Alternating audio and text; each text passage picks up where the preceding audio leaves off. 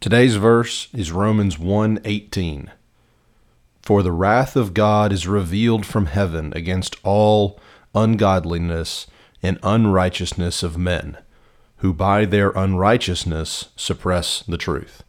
This is Jonathan Porter. Thanks for listening to Remnant, my daily verse-by-verse devotional. We are working our way through Paul's letter to the Romans, one verse at a time.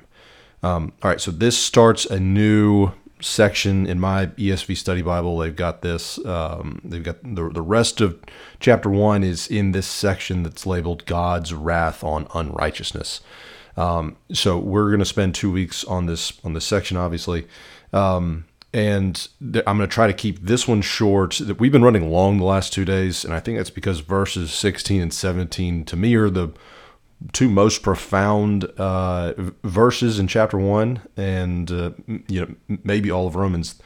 So we ran long on those. I am going to try to get these back towards a song's length type deal here.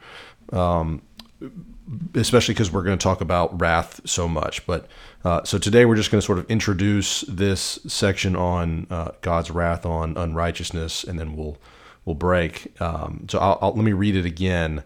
For the wrath of God. So before I do that, let me just say, notice the first word here, for. So the for means we're linking back to what we just read. So what we just read is about righteousness. It's the righteousness of God, and that it's revealed from faith for faith.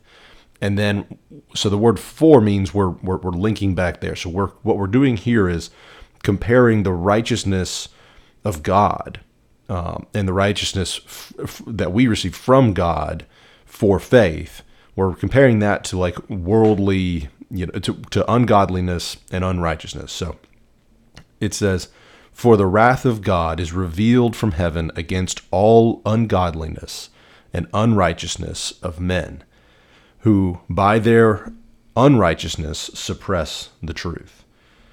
So here's sort of what we're dealing with here is that God's wrath, it is righteously revealed because people, they suppress the truth about the one true God, and they resort to idolatry. Idolatry is something we're gonna be talking about in the coming weeks, but that's a big part of this, the sort of wrath against idolatry. So the wrath of God, that is God's personal anger, not to us, but to sin.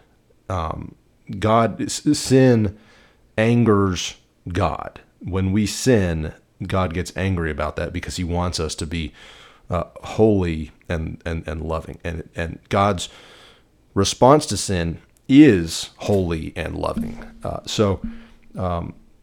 I think that God's wrath, I've heard people say that God's wrath is love. It is his love in action against sin.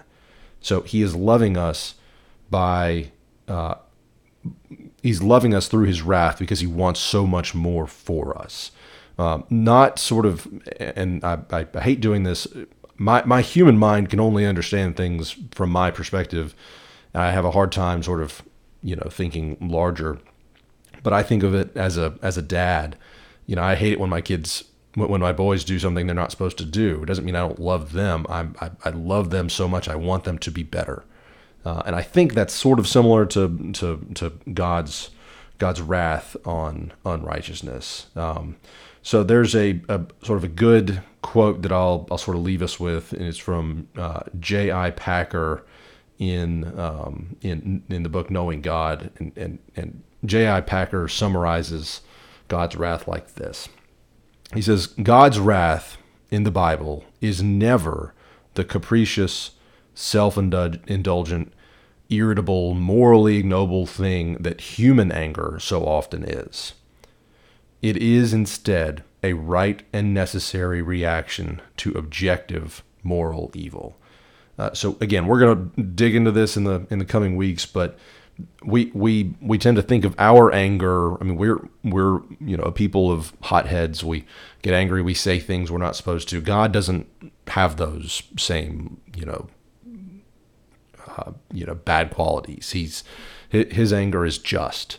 What I'll leave you with is, in addition to that J.I. Packer quote, is that, go through today thinking about how God hates sin. God hates when you do things that you're not supposed to do. So let us seek the righteousness of God today and avoid the unrighteousness where we suppress the truth. So, be one with God today, and avoid the kind of decisions that's going to lead God to His wrath. So we will dig into this more tomorrow. Thanks for joining.